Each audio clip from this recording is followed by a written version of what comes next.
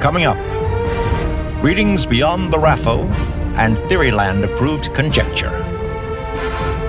Deep dive into the spells and scrolls of nerd culture. Absorb Stormlight.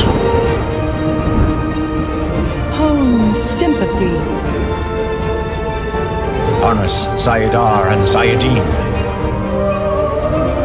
This is Phantology.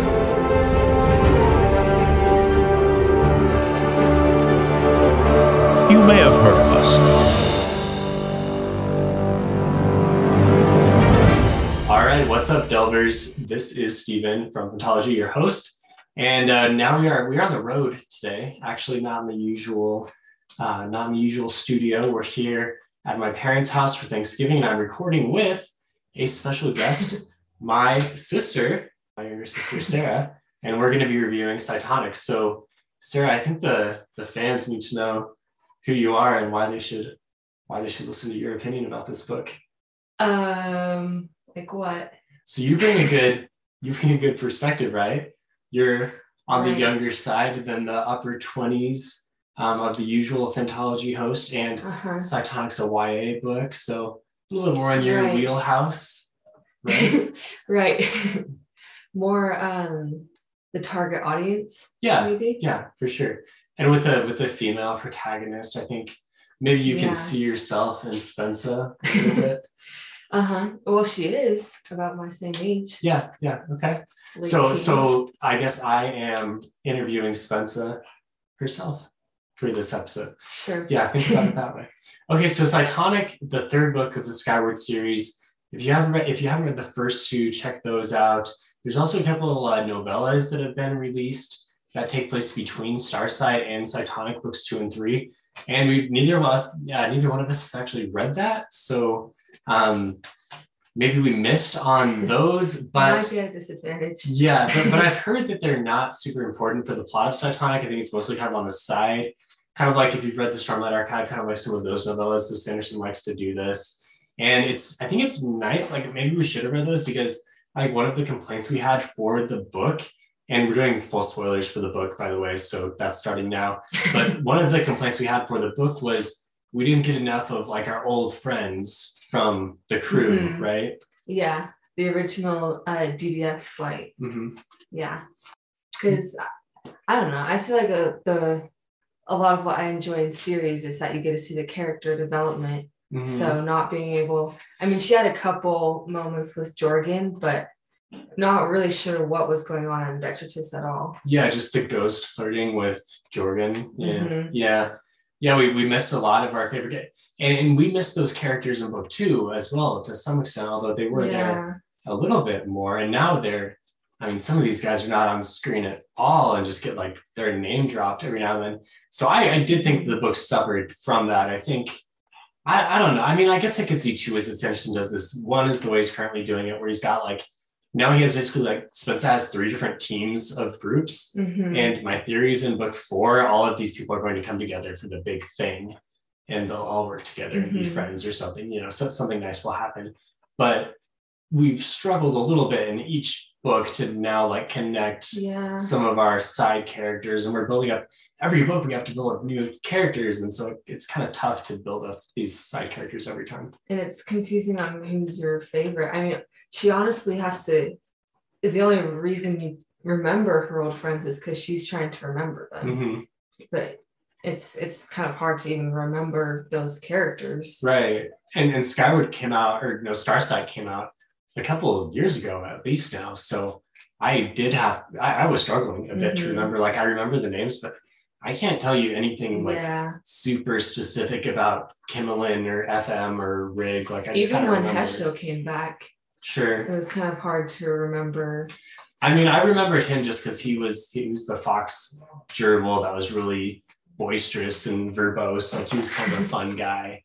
But he's a lot of the characters are also kind of similar. Like Mbot and Chet and Hesho all kind of have the same characteristic of just like talking a lot and being like way extra. And just all working for Spensa. Just like her little servants. Yeah. Yeah, no kidding. So maybe we're a little critical of the characters, and maybe we should start with like a little bit of a review of like what we liked about the book, what we didn't like about the book. Sounds like the main characters were like, we had Spencer and Embot at least. Yeah. And we liked these guys.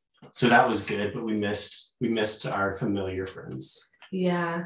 And a lot of the new characters, there was a lot of can we trust them for a while, especially Chet and Peg. Yeah. Yeah, and that was purposeful. That was kind of one of the themes of the book. And I think that's one thing we'll talk about a little bit later is like the themes that Sanderson's throwing in, which I think are pretty nice. And one of them was like Spencer trying to trust people, and she's been betrayed in the past. And so how does she deal with this now? And who does she choose to trust? And I thought that was done pretty well. Yeah, but it does make her feel more alone. One, not being with her old friends, and this. Yeah, the only one she can really trust is Embot. And Embot is, just barely coming into like his own personality, his own, being a sentient being. Yeah. Okay, so backtrack. Did we like the book 3 of the series? How does it compare to the first 2? Like, what's the trajectory of the series after reading 3? I still liked it. I feel like we just gave a lot of criticism, but I still liked it. I still found it exciting. Maybe that's just because I am the target audience. Yeah. But, well, I mean, that's good, right? Like, yeah, it is. If the target audience likes it, that's a good thing. Yeah, I mean, it is. You're missing on some things, but it still is the story of the main character, Spencer, and so. Wherever she goes, that's where the story goes. So I liked it. And I felt like I think this book was probably setting up for book 4 was its main goal. Yeah, it did seem like it did seem like a side adventure, a side quest. Yeah. Almost from like we got the big main thing happening and like, okay, pause from the main thing. Let's just load you up with information. Yeah. On this, and it was in, another unique setting. Sanderson likes to do this. You haven't read his other books, but this is something he's very well known for. If I was to say like 2 things Sanderson's known for, one would be world building, so coming up with really unique settings, and you see this, with the nowhere. He's got all these different like land masses flying around, and they're all different unique settings. There's different vegetation and creatures everywhere. It's kind of fun. Fragments. Yeah, fragments. And he does this in his other series like Mistborn and Storm, kind of this unique thing. So world building is one. And the other thing that people really like him for is his ability to do fun twists, to kind of like make the surprising, inevitable thing happen. Which we saw he does. Yeah. Yeah, I thought that really made the end pay off for me. Because through the first half, I was like, this book's kind of boring. I'll be honest. Same. Like, not much was happening the entire first half. And I think I don't think that's a good thing about the book. I think that is for sure a weakness. Because it would lose readers. Yeah, and like I see why he's doing it, because he's trying to do the setup, and the setup does pay off, like with Chet, with the reality icon, with the world and everything. But it was also a little tough because like nothing was happening. She was just wandering around and trying to figure it out, and nothing was happening. Just these friendly little conversations with Chet was all. Yeah. And Spencer is like so over the top sometimes, and Chet is so over the top that I was reading this thinking like, man, these characters are all like pretty crazy. And I was having a hard time relating to the whole first half of the book. The second half, though, I thought was really good and really made the first half worth it. And overall, like all things considered, I did like the book. I think it was better than Starsight. Starsight was honestly not my favorite. But I think this one, so Skyward's still the best. Starsight maybe a little bit down, and Cytonic kind of in between there. So I'll say Cytonic's like a 7 out of 10 overall for me, which you haven't been on other podcasts. So 7 out of 10 is like a decent rating. Okay. Yeah. Do you want me to rate it? Yeah. What do you think? Okay. Once again, Skyward and Starsight have been a while for me, but I remember liking Starsight a lot. So I would probably say Skyward first, Starsight, then Cytonic. But so down. Downward Truth. Yeah. I would put Starsight over Cytonic. Okay. But I mean, I feel like the first book kind of has to be the first best. book is all, well, I mean, it doesn't have to, but it is the nostalgia of the first book. Yeah. Really it's like oh, when the character was, yeah. Oh. So as for rating, if you say 7 out of 10 is decent, I probably agree with that. Okay. Yeah. Yeah, so we're gonna say if you've read the first two and you like them, then you probably like the third as well. Yeah. And honestly, if you're still listening at this point, that means you probably already read the book, or you have massive spoilers to happen for you already. Yeah. And I think it's, I mean, we obviously don't have the fourth book, but I think it just feels like a huge setup book for that. So if you like the series so far, then you're going to want to read this book. Yeah, a lot of series do that. The first book's really strong, and then the middle part of the series is like setting up to get to the end, and the end is probably pretty cool. I'm guessing Sanderson has really thought out how he wants the end to be, because he's been good in the past at making endings really good. So I'm going to guess that the fourth book is going to be probably better than 2 and. Okay, yeah. Probably. And I think his plans are, if I remember correctly, to continue, like he's not going to take another break on that one. He took a break to write one of the Stormlight Archive books. Yeah. So that's why it took so long for book 3 to come out. I think book 4 is like, he wants to have it for next year. Oh, nice.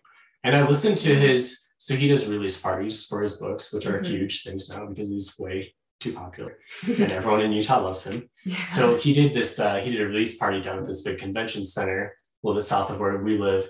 And there were probably like thousands of people there, to be honest, maybe like 2,000 or so. I'm just going to guess. I didn't go. But he talked about the process of writing this book. And he said it was one of the tougher books to write, and it required a lot of revisions. And he was like pretty honest about the whole pandemic, like getting to him and having a hard time writing. So I'm hoping that, with things opening up a little bit, like he can get back on track and get through book 4. Because while I do enjoy his other books more, I want to see how this ends, because the last half of Cytonic got me excited for the rest. Yeah. And does he have other YA books? He has one other series called The Reckoners, which is like superheroes that, the superheroes have gone bad, like the superpowers corrupt you. And then there's this group of regularly powered people that are like fighting against the evil superheroes. So that's it. And that trilogy is all done. That came out a few years ago. I remember liking that one okay. I think I like Skyward more than those. Okay. Those ones almost seem like a little bit younger than Skyward. But I'd say they're like pretty similar YA audiences. So you could, if you run out of Regency romances, you can check those out. You expose me like that. There's a romance in that one as well. Another YA romance, actually. I actually like that one. I think I like that one better than the Spencer Jorgen romance. Yeah, the Spencer Jorgen romance is a little awkward. You're not a. What's their couple name? Jorgsa. You're not a Jorgsa. I don't know. I just think it's weird that she just kind of appears to him. I don't know. It's just kind of weird, and he was just like, "Oh, hey," I don't know. It was kind of awkward. Too cheesy. Hopefully it'll be better when they're back together. Well, I mean, they are back together. Right. Yeah. Yeah, they got a big kiss in at the end. So. Yeah, that's true. Yeah, so that's good. We got that at least. Yeah. To break up the random ghost visiting. Okay, so what other characters do we need to talk about? How about Mbot? Sounds like he's a favorite.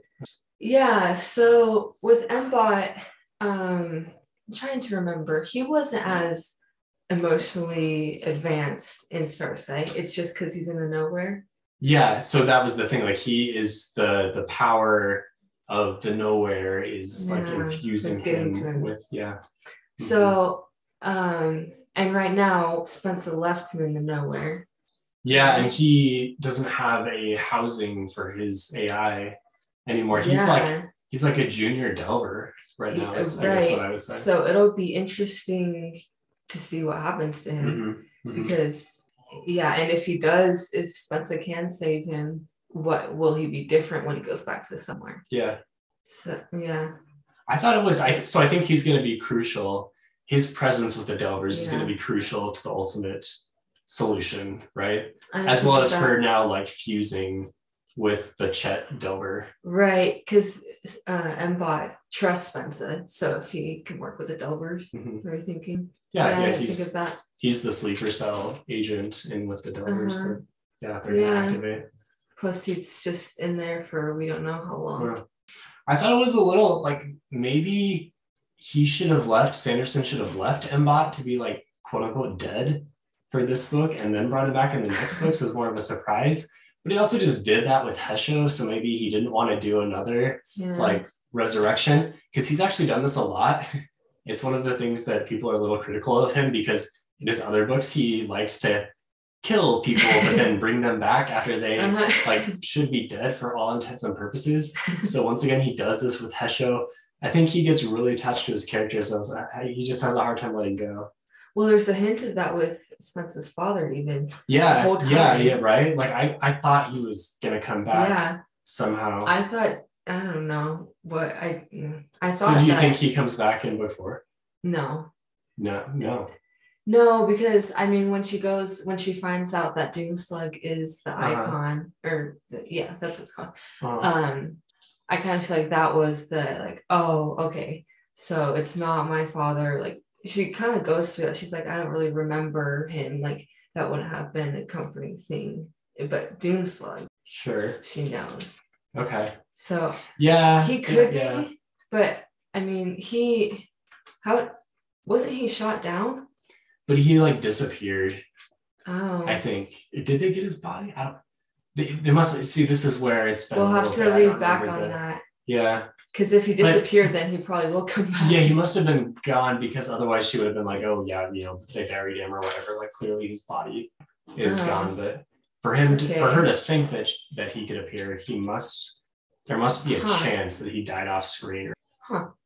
Yeah. Yeah. Well, if that's the case, then maybe. I mean, I always say that if someone dies off screen in a book or a TV show, they're not dead. They're coming back. So I would think that he comes back, especially because it's Sanderson, and it would be like a nice emotional thing. But on the other hand, like maybe she doesn't need her father anymore, and she's kind of like learned to find her own way. And she talks about how she's mourned his loss over the years, and like that was like part of her fusing with the Chet Delver thing. So I don't think she needs him to come back. I mean, Chet is like a father figure in the book, but not her father. Yeah, that'd be interesting. Yeah. Okay, so we're split. We don't know. Either way, I was thinking he was going to come back this book, but I liked that subversion, because I like Doomslug being there instead. It seemed a little more realistic. Doomslug was a good surprise. Yeah. It's nice to have Doomslug, and I should have figured we were going to get Doomslug, because Doomslug is like the mascot of the series. So we can't go without Doomslug. The only way it all works. Yeah. Really. Yeah, we don't need FM or Kimmelin or or Moramir, or all these aliens. Doomslug is the one. Yeah. So what do you think of the new crew, the new pirate crew since aliens? Peg and a bunch of other guys that I don't remember their names. The human was like more they had names. Yeah. I mean, the crystal people. Yeah, there was a lot of different species. Bill is right, but it was almost like, do we need to know all the details of their species? Yeah, it was kind of funny. The illustrations were helpful for me. Yeah, because there are a lot of aliens, so it was nice to at least see a picture of them. I have trouble connecting with aliens because they are alien, and so I was like, okay, there's these crystal things. Okay, like I just have a hard time making any kind of character connection. So maybe I prefer more humans.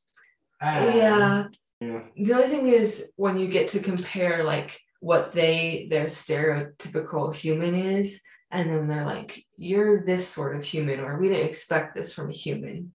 That's interesting, because you learn more about Spencer through them. And it was also, I mean, the biggest character for sure of the aliens is Peg. Sure. Who we didn't know if we could trust that first. Seems sus for a while. Yeah, but I think she's okay now.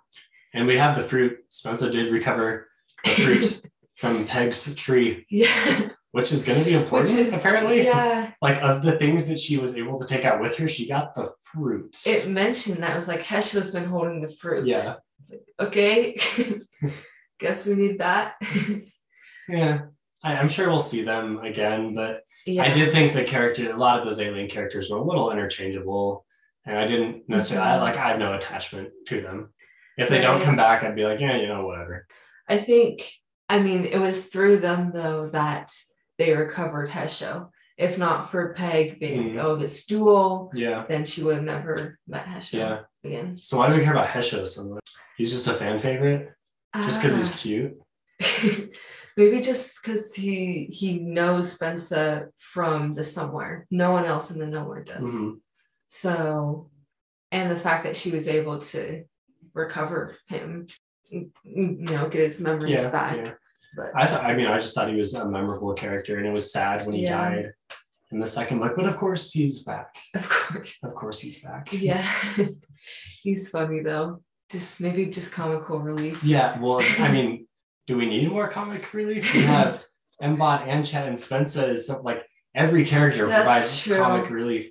And I thought some of the humor was funny. I thought the funniest parts were when Mbot was like trying to identify his emotions along with Chet. That was funny in the midst of the battle, and it lightened the mood.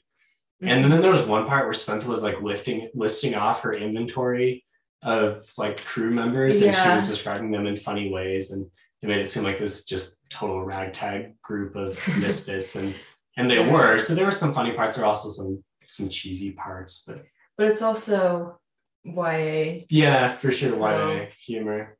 Yeah. I struggled with some, but for the most part, I thought it was good. And there's some humor in some of his other books that I really don't like. I think it's just like way too cheesy and silly. And so this fits YA more. So I guess I would prefer that Sanderson keeps his humor side to the YA because it fits more there. His sense of humor tends to be more on the YA side of things. Yeah. So do you think that because I really like Mbot as a character, do you think that you might not like him as much? Because he's a lot of the joking.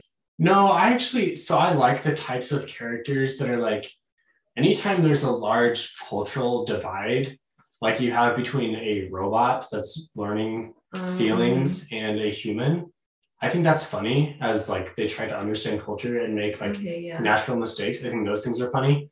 Like similar types of humor happen between like, if you have some like nomad culture that comes in and they don't understand how the civilized people, quote unquote civilized people, work, then there's some like natural, like the barbarian comes into the city and he's learning, what all these people are doing. So that type of humor I think is good. So I actually do really like Mbot. The humor that I didn't like as much was Spensa's humor, because I think Spensa can get a little over the top, like her whole like, I'm gonna drink the blood of my enemies through their skulls. I'm just like, what? Like, this is not. I kind of thought it was funny. But it's like so unrealistic. Yeah, that's true. Yeah. But I don't know. Just maybe it's just the stereotypical like dramatic teenage girl. Yeah, she's supposed to be like 19, right? Yeah, 18 or 19. Yeah. She's very dramatic. Yes. Yeah. The thing I did like about Spensa was her like the themes in the latter half of the book, where she was like exploring what it is to be human and trying to figure out like, all these people think that I'm so aggressive and I have this like capacity to do all this bad stuff. Like, how do I navigate this? And she's learning how to grow up. And I thought some of that stuff was like pretty good. Yeah. That's where you get the character development. But yeah. It might have been like a little heavy handed because he really hammered these themes home. Yeah. And I think he does this better in his other books, to be honest, because they're like more adult themes. Not that they're like level of content maturity, but just they're like more adult ideas. And I think having characters that are a little more mature as well exploring these things works a little bit better, because like you've got this girl who is drinking the blood of her enemies out of their skulls, and then all of a sudden she's like thinking about, how do I handle pain and how do I learn how to cope with these things. And like, yes, that is real. Like we, as people, we have like moments of levity and moments of more maturity, but at the same time, it's like, I don't know, there's a lot of juxtaposition there between the silliness and the heavy themes, and I don't know, it might have been like a little. Yeah. But it sounds like you liked it. So if you're the target audience and you're liking it, then that's good. Yeah, I don't know. I feel like a lot of the YA books I've read are a lot of that like huge character development, which might not always be realistic, but maybe that's a method of trying to relate to its audience. Sure.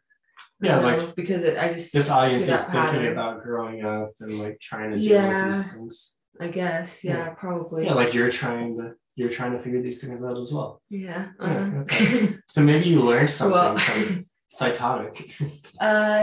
Well, no, but just the development. I mean, I don't have to go through the same thing she is, but sure, hopefully not. Yeah. But yeah, the development. The other thing I thought was good was when, I think, is it Mbot who's trying to figure out, or no, the whole thing with the Delvers and Chet, and they're like dealing with pain, and they're like, okay, this is painful, so we're going to shut it away and like not deal with this thing. And like that was the reason why it all went south. That's the whole reason for the Delvers. But on the other hand, Spensa is dealing with her pain, and this is something like this exact idea happens in the Stormlight Archive, and it's really good. But it was okay here, but like Sanderson takes the same exact idea, and it's a really good idea. So I like it. And the whole thing with the Delvers, like the lore of the Delvers, was interesting to get into, right? Yeah, the Delvers kind of seem like this abstract idea in the series until now, and then you kind of understood them better, especially when you found out that Chet is a Delver. Yeah, and then when he turns like back into a Delver at the very end, but you can tell that he's different. So was that the thing? Because you texted me a couple of times during the book, and you said like there was a huge twist. Is that what you were referring to when Chet was outed as a Delver? I think Chet and Doomslug, yeah. Okay. I think those were the two big things. What about the Delvers being AIs back in the day? Like I thought that was also a good one. Yeah, that was. I mean, it made everything click because Mbot's been feared since she found him. Like since I think Cobb first flew Mbot. Yeah, you're always told like, oh, don't do AIs. Like, that's a bad thing. It finally made sense, and it makes sense why the Delvers hate him or all AIs. Yeah. Okay. So there are a couple of things that were kind of understood, and then I think we can use those definitions to like move forward in the next book, because you have a lot more. Have some, you're putting it together. Yeah, we've got some foundations here, so now we're going towards the climax. Yeah, that's usually the way that the Sanderson books work, and they're kind of clinical in that like he builds up different ideas and like, okay, this is how things are going to work, and then you think that that's the case, and then you're like, wait a second, like it actually works this way, and then it all makes sense actually, because previously it didn't quite make sense, but now that we've switched things around, now it does make sense. And that's what happened with the whole AI thing. Yeah. Okay, tell me your favorite moment from the book. Like, was there one big favorite moment? I mean, I liked the big discovery of Chet. I think that was big, and how she still trusted him and almost was like, okay, like this is kind of good. I mean, like, yeah, he tricked her, but I mean, if he hadn't, she wouldn't have gone through the path of elders. Okay. So the whole Chet payoff. Yeah, because I mean, she was scared of Chet first, and she buried the icon, and then they had the big heart to heart. Yeah, the whole time from the very beginning, when he first showed up, she's like, this is weird. Yeah. This guy just shows up right away and he's so helpful. Well, and because he was supposedly Mbot's pilot. And now that made sense why. And so it made it a lot. I mean, we trusted Chet after they first got out of the pirates. But that made it make sense. Yeah. Of why. It was too coincidental. Yeah, honestly, up until the point where Chet was revealed to be a Delver, I was like, this guy is pointless and obnoxious, Yeah. But now it was just like now he it all liked makes sense. exploring. It all makes sense. So it does pay off pretty nicely. Yeah. And it makes sense why he wanted to stay. Mm-hmm. He wanted Spence to stay with him. Mm-hmm. Yeah. I think my favorite part was the pirate champion duel. Yeah. Just because that was like the moment when the action really got rolling. Yeah. And Hesha was obviously back, and that was a good reveal. The duel itself was kind of fun. I like the flying around in the That's ships true. and all that ingenuity. There was a lot more like ship fighting in the previous two books. Yeah, that's what I was gonna say. It's like that's more of what we're used to. We're not more of the like touchy-feely Spencer and exploring for forever. Right. But seeing her in a cockpit again. Okay. I think that's our review of Cytonic. Any parting words? You feel like you got all the things you need to say? First time on the podcast. You got it all out? Yeah. Hopefully.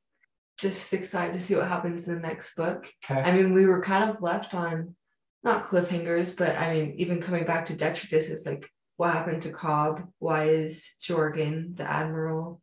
Why is Detritus orbiting another planet? And I think some of that is in the novellas. Oh, so maybe we missed that. So we probably do. Okay. I'm assuming that most of that will be. But yeah, there were some things there. Yeah. So there's a lot to figure out. And there's another novella that hasn't come out that's from Jorgen's perspective. I don't know if that one's supposed to take place after Cytonic or before. Maybe we should have done our research before recording our review. But this is only a review of Cytonic, so let us know in the comments what actually happened. Maybe answer those questions, please. Yeah, but for sure, maybe we should have done before the fourth book. Okay. All right. Well, that's our review. Cytonic by Brandon Sanderson. Let's see, if you are trapped out in the nowhere somewhere, make sure you don't attract delvers. Watch out for hold on to your memories, all that good stuff. And see you later. Thanks for listening.